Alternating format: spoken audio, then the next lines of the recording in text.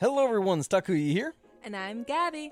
And we are the hosts of History of Everything, a podcast which you can probably guess by the name is, well, it's about everything. Do you want to know why people thought potatoes were evil and would give you syphilis?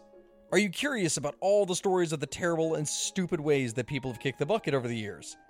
Do you want to hear tales about all of the different badasses of history and the lives that they had brought to life? Well, if so, then look no further. History of Everything is just the right podcast for you. It's available on Spotify, Pandora, and anywhere else that you get your podcast from. Join us for some fun and just see how weird and wacky history can be. It began long ago. Two young boys in an American town riding their bikes to school and Little League practice. Over the years, the boys became fast friends, united in their love for stories where things would go horribly wrong. Pour yourself a strong beverage and buckle up. You're in the shallow end with Schnebley and Toff. So I was out running some errands, Lindsay, and I was wearing a Box of Oddities t-shirt, and somebody came up to me and said, do you listen to the Box of Oddities? And I said, yeah, not as much as I used to. And I said, well, yeah, I'm JG, and she said, I listen to the shallow end all the time now too, and I really, really enjoy it. And then she goes on to share this embarrassing moment. Okay. Her shallow end moment with me. She was at a grocery store, and there was this weird-looking guy that was staring at her. He kept looking at her, and she was getting a little creeped out. So She started going to the back of the store and went over to the next aisle. And as she did, he was in the aisle waiting for her. And so she retreats again, and he starts following her, and she's getting kind of creeped out. Yeah, I don't blame her. And he starts picking up speed. Who's almost trotting after her.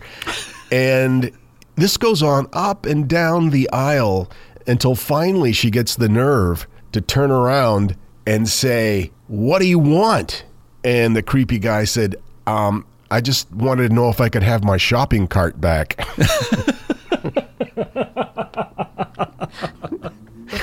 Oh, that is a classic shallow end moment. Beautiful. Mm-hmm. That is a shallow end moment. Yeah, but you know what? You always should assume the worst when it comes to stuff like this. Otherwise you could end up dead in the parking lot. Listen to your inner voice. Yes, indeed. And double check to make sure it's your cart. Do you ever look in other people's carts all the time and try to get an idea of what kind of life they lead? Yeah. You see like a can of Glow Coat and some Preparation H. It's funny you say that because just yesterday I left the gym and I had 3 different stops: post office, Trader Joe's, and then the regular grocery store, Ralph's. Mm-hmm. And the only thing that I needed at Ralph's, because I'd been there the day before, was a bottle of Drano and a bag of pretzels. And I thought, this is an odd combination of things to pick up. Drano and pretzels. And I wonder if people were judging you. I felt judged. I felt like people were thinking, how are you going to combine these? You're like an alchemist. I like the way you think. You've taken something very odd and spun it into gold. Well, I don't know if it's gold. But it sure is shiny. I think it's your turn to go first this week, Linz. All right. I love that about myself. I do too, and have for some time. You remember the 1983 movie A Christmas Story? Oh. With Darren McGavin. Peter Billingsley. Sure, yeah. Yeah, Peter Billingsley. What's interesting is that, and I didn't realize when it happened at the time, but just last month, HBO Max premiered a sequel to that film called A Christmas Story Christmas. Yeah, I'd heard about that. Now, of course, that 1983 film was filmed in Cleveland. And you remember that scene where the dad is unwrapping that lamp? Fragile. Exactly. Made from the mannequin's leg and mispronounces fragile on the label. And must be Italian, he says. Loved it.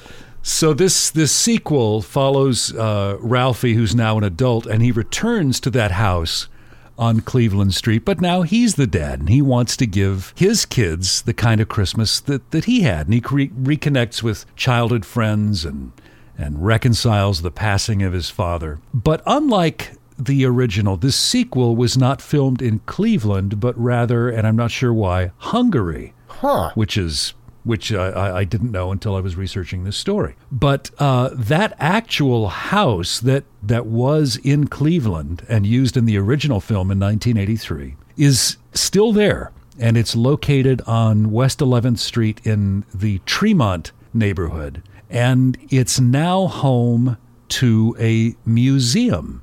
Oh, wow. About the film. And the guy who owns that, a guy named Brian Jones, who was just obsessed with that film as a kid, ended up buying the house, and he's looking to sell it. And it's a 1.3 acre package. It's a museum, it's a gift shop, there's a rental property, a parking lot for the museum and the gift shop employees, and even the neighboring home of Ralphie's neighbors. Remember the Bumpuses and the dog wrecking that Christmas lunch? So the sequel premiered last month, November 17th, 2022, one day before that 39th anniversary of the film's original release date. So this is all leading up. You're thinking, I can hear JG thinking, Get to the shallow end part of this, Linz. Probably the best known scene in that film, at least to me, is when Flick is in the schoolyard and he gets dared to put his tongue on the frozen flagpole. Wouldn't you say that's... yes. That's probably the most iconic moment in that film. Yep. And that is a big problem in colder climates. And I remember growing up in northern Maine, they would make announcements at the school. They would say, hey, it's almost recess time. Remember, don't lick the swing set. This is the beauty of growing up in Tucson, Arizona, where there was never an announcement made like that because, it just so wasn't an issue. It's just amazing to me that you went to a school where that was an issue. It was an issue. And in the school that I went to, this was like first, second grade. I was really young, long before I moved to Tucson. The schools were old school buildings. They were built like Dickensian era. Sure. Buildings. Built in the 1800s. They were built in the 1800s. And really steep roofs. Yeah. And of course, it snows a lot in Maine. Right. And ice buildup and stuff. And so these giant, huge sheets of ice would periodically launch off the side of the school. Oh, my God. And it happened like constantly. And I'm talking sheets of ice like a foot thick and 6 feet. Holy cow. And their method of preventing children from getting hurt was to remind us, hey, don't get too close to the building and don't lick the swing set. Just do these two things and you'll be fine. So all of this is leading up to what's probably the best known scene in that film, where Flick gets triple dog dared to put his tongue on the frozen flagpole. And of course he does it. Now here's where the shallow end moment comes in. And it's interesting to me that you said that this was an issue for you. It was. Because this is actually a story that came to me from my brother-in-law, Rick Johnson, who lives in Minnesota. And in December of 2019, a student at Roseville, Minnesota elementary school decided that he was going to try this, to stick his tongue onto a frozen flagpole. And we don't know his name, but we know that indeed his tongue got stuck to the pole. Yeah. And that happened to a kid one time in first grade. I remember that happening, and nobody knew it. The recess bell rang, and we all went back to class, and his desk was empty. Teacher's like, where's Frankie? We all looked out the window, and he's standing out there. There he was. Yep. Adhered to the swing set. They had to go out with warm washcloth and peel him away. Well, this kid experienced that exact thing. He panicked when he realized he couldn't immediately pull his tongue free from the pole. And the principal, Jen Wilson, this is at Emmett D. Williams Elementary School, in Roseville, Minnesota. She said, you see the movie and the kids screaming and crying and stuck. Well, that's exactly what it looked like here. They're trying to talk and cry and scream at the same time because, it kind of hurts. And it's scary. So everybody understands, okay, that happened. That's a really bad idea. And then it happened again. Another kid tried it. No. Just days later. No. Same thing. And then it happened again. No, it didn't. And then it happened again. It did not. And in fact, it happened 6 times. What? And it got to the point where some of the kids had ripped their tongues away themselves. One even went back to the pole the next day to look for parts of his tongue. No. But it got so bad that just like you were describing, the principal debated, well, should I do an announcement on the intercom? But then she decided she was just going to email the teachers. So she did, and said, for some reason, this is turning into a thing. It's an epidemic. Please tell your students not to do this. But it continued, and it got to the point where she started sending teachers out with bottles of hot water. They would take water bottles, put them in the microwave, and anytime a teacher was outside where they were, say, ushering, students like to the school bus or greeting them in the morning or out for recess playing on the playground, they would always have teachers standing by with hot water bottles. Oh, my God. Because apparently the temptation was just too much.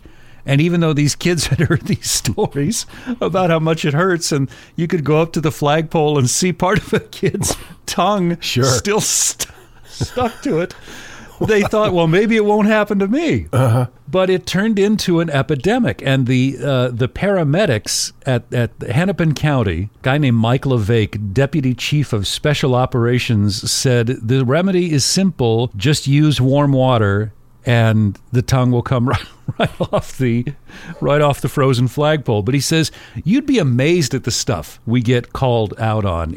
And he even admitted, he said it's tough not to fall for it if somebody triple dog dares you. Sure, it's like one of those online TikTok challenges. It's the flagpole challenge in this case. The flagpole challenge. So the St. Paul Public Schools spokesman, a guy named Kevin Burns, said that so far there hasn't been any recent repeats of this, but he understands the curiosity. And he said, I got to tell you, as a youngster, I did that. I actually put my tongue on a metal shelf in my parents' freezer. Oh. That curiosity was satisfied immediately when I jerked my head back from the shelf and I left part of it for everyone to see. Perfectly preserved for future generations. Got this from NBC News and the Star Tribune in Minneapolis, St. Paul. And thanks to my brother-in-law, Rick, for turning me on to this. Clearly, this is still an issue, and the fact that you grew up getting an announcement to tell you not to do this is just amazing to me. Well, it takes me back. It really does. And how this was in northern Maine, so we didn't even have hospitals. And so it was pretty much folk medicine that we had to employ. And so your school used the warm washcloth. Yep, warm washcloth. Technique. Yep.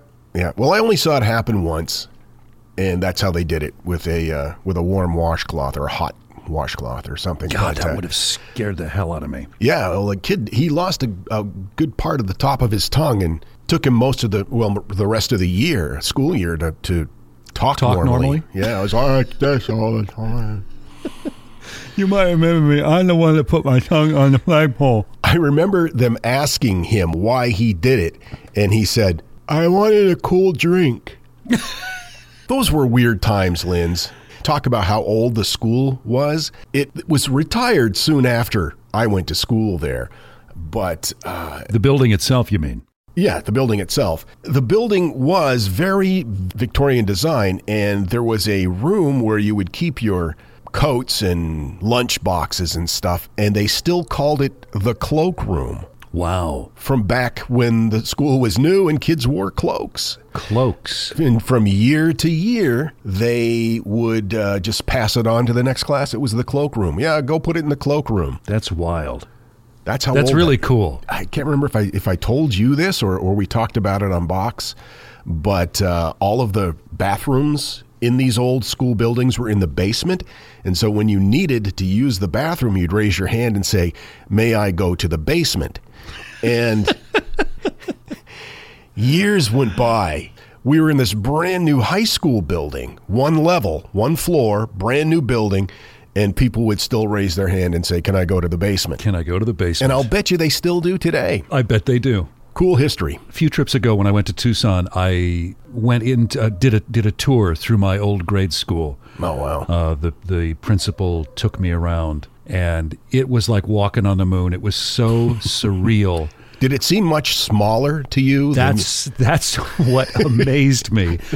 When I think of that school that I went to, and now reminiscing on this, it's kind of brought it to mind. In the wintertime, we wore those like galoshes that you'd have to put over your regular shoes and zip up the front.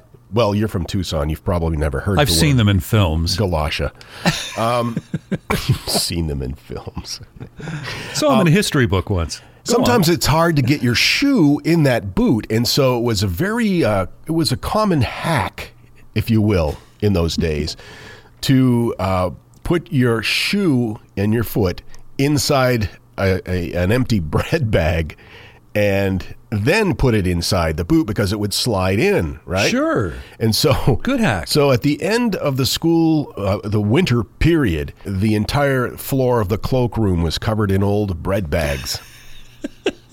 I've never said that sentence. That's wild. I can just picture that. It was northern Maine. We had to be resourceful. It's a wonder you made it out alive. You're in the shallow end with Schnebley and Toth. You wash your car, what, once a week, maybe every other week?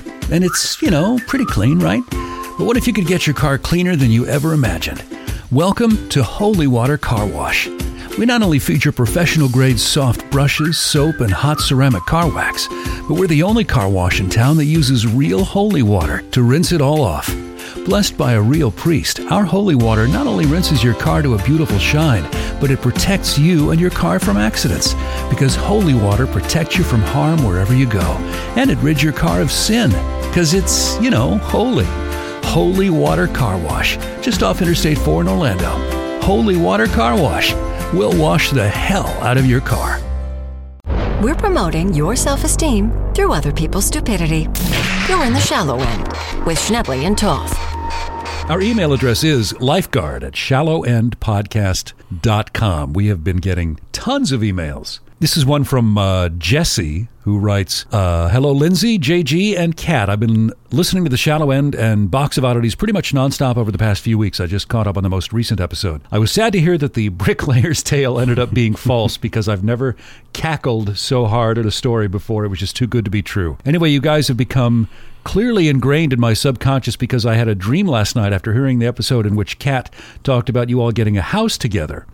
In my dream, you decided to move forward with that plan, but the house you wanted ended up not being available because the housing market is a mess right now. The only place you were able to get was an unfortunately run-down pink house that you affectionately nicknamed the house with the stairs. Not because it had stairs on the inside, it was a one-level house, but because of an ominous set of stairs leading up to the front door on the outside. Now, not long after moving in, you discovered that the house was in fact haunted by a couple of guys who had died in that house. However, only Kat could see the ghosts. Well, that's ironic. While JG and Lindsay could only hear/witness the ghosts' antics. Opening doors, turning on lights, etc. The weirdest thing was that whenever any of you opened the freezer, very loud music would start to play from within it. All in all, you took the haunting quite well. JG and Lindsay thought it was hilarious to open the freezer and blast the loud music and party with the ghosts anytime Kat was trying to get things done. I love partying with ghosts. Don't know if that makes you more or less excited to potentially all live together, but partying with freezer ghosts sure sounds like a good time to me.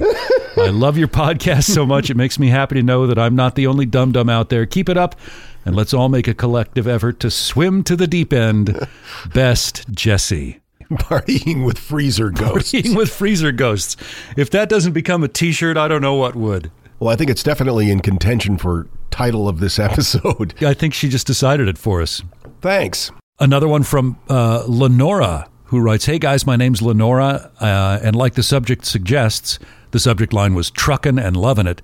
I'm a truck driver. I've been driving an average of 600 miles a day until my hours run out, of course, between Arizona and Nevada, hauling clay for the most part of 3 months, and the boredom's almost more than I can bear. My lovely daughter, Nicole, is a huge Box of Oddities fan. She suggested I try your new podcast, The Shallow End. I also listen to the Box of Oddities, but can't seem to find a way to listen sequentially, so I have to fiddle with my phone at the end of each episode to get an earlier episode, and sometimes that's just not safe. Luckily, I started your podcast, Shallow End, at the beginning, and I'm constantly cracking up as I'm driving, at the very least smiling ear to ear. I sent my daughter a message stating, this is exactly what I needed. Now I'm on my way home to California. I'm only on episode 12, so I got my whole trip covered and looking forward to every mile thanks to you guys. By the way, I love the way Kat gets to chime in whenever she likes. You all are hilarious.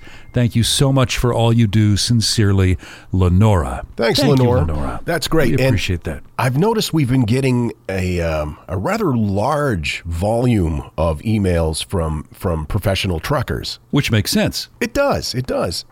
Buzz on the street is, JG, that you've got a story for us. Well, it's funny that you say that, because I do in fact have a story. I'm so relieved to hear you say, actually, Linz, I haven't prepared a thing. No. Goodbye, everybody. Good night. We've talked about this in the past, about if you want to rob somebody or a business, pick the right kind of business to rob. This is very important, yeah. You had a story, Lindsay, about a guy who tried to rob a gun store. With a police car parked in front. Right, yeah. That was just a bad decision. Yeah. It's also important to choose a business that's actually going to have some money in it. Again, if we were to make a list of suggestions, Yeah. that would be right up there, yeah. You want your burglary to pay off. If you're going to hold up a business at gunpoint, it really should be worth the risk. But for some reason, back in 2008, a would-be burglar who I'm assuming looked at all the various businesses as robbery options and decided that the sweetest target would be Velasquez Mufflers for Less shop. Well, isn't it common knowledge, JG, that muffler shops are usually just a minefield of cash? Yeah, they're flush with currency. Yeah. So this guy, his name was Ruben. He was 18 years old at the time, and he wanted to get into the business of crime. So he chose Velasquez Mufflers for Less as his target. Now, I'm not sure if it was just because it was close by and he didn't have a ride or what, but for whatever reason, he planned to rob the muffler shop. So on March 24th, he walked into said muffler shop, which, by the way, is located in Chicago, in Illinois. It was just after 8 o'clock in the morning, and the shop had just opened for business. Now, in this case, Ruben wore a mask, which that's a good start. We've done all kinds of stories where people have done stupid things like splashing lemon juice on their face because they thought it would make their face invisible, and they didn't need a mask. And that didn't end well. Wearing the mask actually sounds like the first smart thing that Ruben has decided on this day. But go on. Yeah, I actually came across another story where two guys were going to rob a bank. Instead of wearing a mask, they colored on their face with permanent markers. And there's a reason why the word permanent is included in the title. Yeah. So it's ironic the attempt on their part to disguise their identity actually assisted police in finding them. But not Ruben. Sounds like a Sharpie decision, if you ask me. So Ruben wore a mask. Good move. Good boy, Ruben. Yeah, but he also carried a gun, and, that kind of ups the, that turns the heat up quite a bit. Sure it does. So it's a little after 8 o'clock in the morning, and he wanders into the Velasquez Mufflers for Less, waving his gun around and demanding money. He wanted all of their money. Of course he did. But because it was opening time, it was early in the day, there wasn't a lot of cash in the cash register. That was my first thought when you said he decided to rob them just as they opened, that there probably wouldn't be a lot of cash there. Yeah. Well, you're going to see a pattern here that Ruben is consistent with his good decision-making. Once he made that good decision to put a mask on, all subsequent decisions weren't quite as good.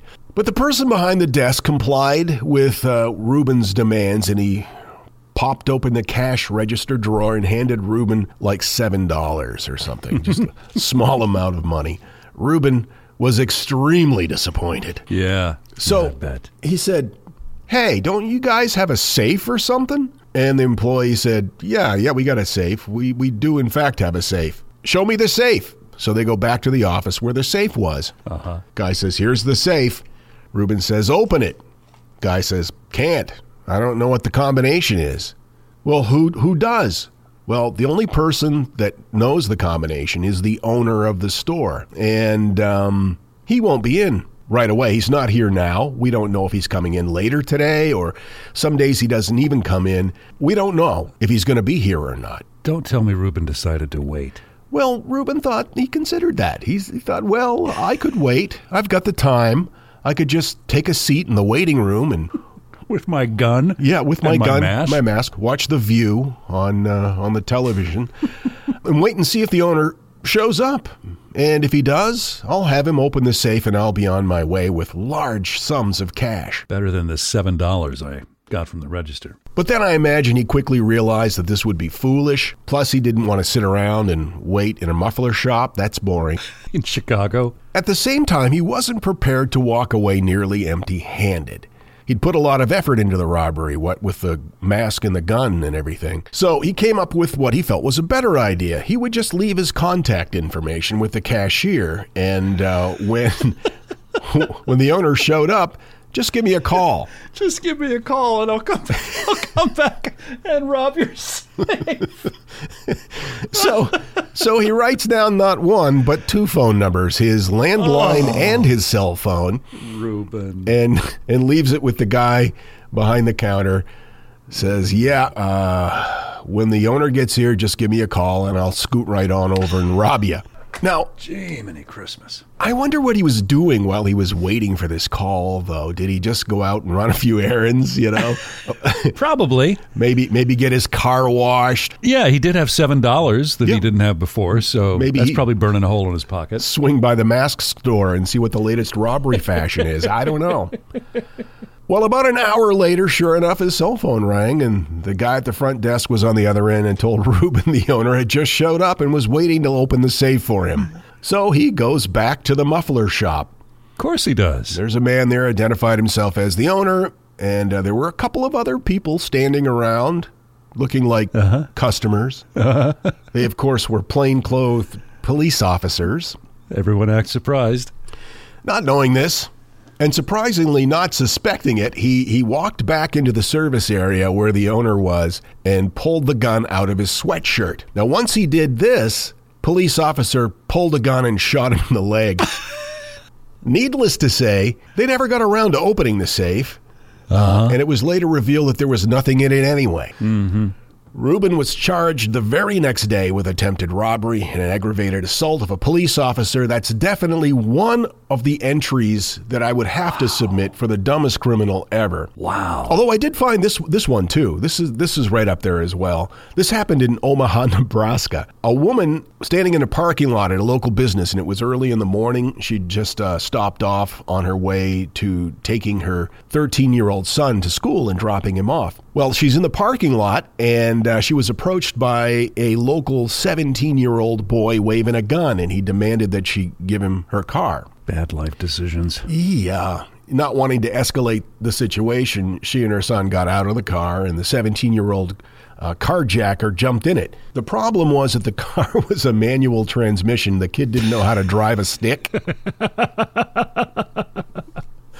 Witnesses say he sat in the car fumbling around for several minutes, and they stood there and watched as the windshield wipers came on and off and the lights flashed. He was able to manage to move the car a few yards after several minutes, but by then witnesses had called 911, and police arrived just as he was trying to make his getaway on foot. He was quickly caught, charged with attempted car theft. I love that. God. This is why it's important to know how to drive a manual transmission. Yeah, you should always. It should even be, if you're not planning on carjacking. It's a good skill to have. I would agree with you, sir. My source information was the New York Daily Post, How Stuff Works, and CBS News. Some dumbass Here's to you, crooks. Reuben. Stupid jerk. Some dumbass crooks for you right there. Oh, God, that's priceless. When you were talking about people using permanent markers to cover their faces, it reminded me of a story I came across a few days ago when I was looking for material, and it was two kids who had tried to rob a store, and they cut a watermelon in half and hollowed it out and put these little, they made face masks out of these watermelons. Wow. With little holes so they could at least see where they were walking. Well, at least they thought of the eye hole angle. Yeah, not total idiots. I think that would be terrifying. I think there's maybe some merit to the watermelon mask idea, because it would scare the shit out of me if I saw somebody. It is kind of creepy. Yeah. Yeah. When I first saw it, my initial reaction was, ooh, I don't like that. I don't like that. Make the watermelon man go away. Oh, there's another potential title. Wow. Our email address is lifeguard@shallowendpodcast.com. We invite you to send story ideas, comments, anything at all. If you want to actually share one of your shallow end moments, whether it's you or, quote, a friend, feel free to record it on your mobile device and email it to us, and there's a good chance we'll feature that in an upcoming episode. Absolutely. We love you guys hanging out with us. Thank you, swimmers. We'll see you next time. Make good choices. Your life may depend on it. So concludes another episode of The Shallow End with Schnebley and Toff. We thank you for listening. Oh, be a dear, would you? Please subscribe to this podcast, give these boys a 5-star rating, and think of something nice to say, even if you have to make something up. And visit us online at shallowendpodcast.com. All content copyright 2022. Misuse of this podcast may result in serious injury or even death. Follow all label directions. This offer void in Fort Kent, Maine and Tucson, Arizona. And parts of Orlando. Don't ask, just trust us. Okay, gotta go.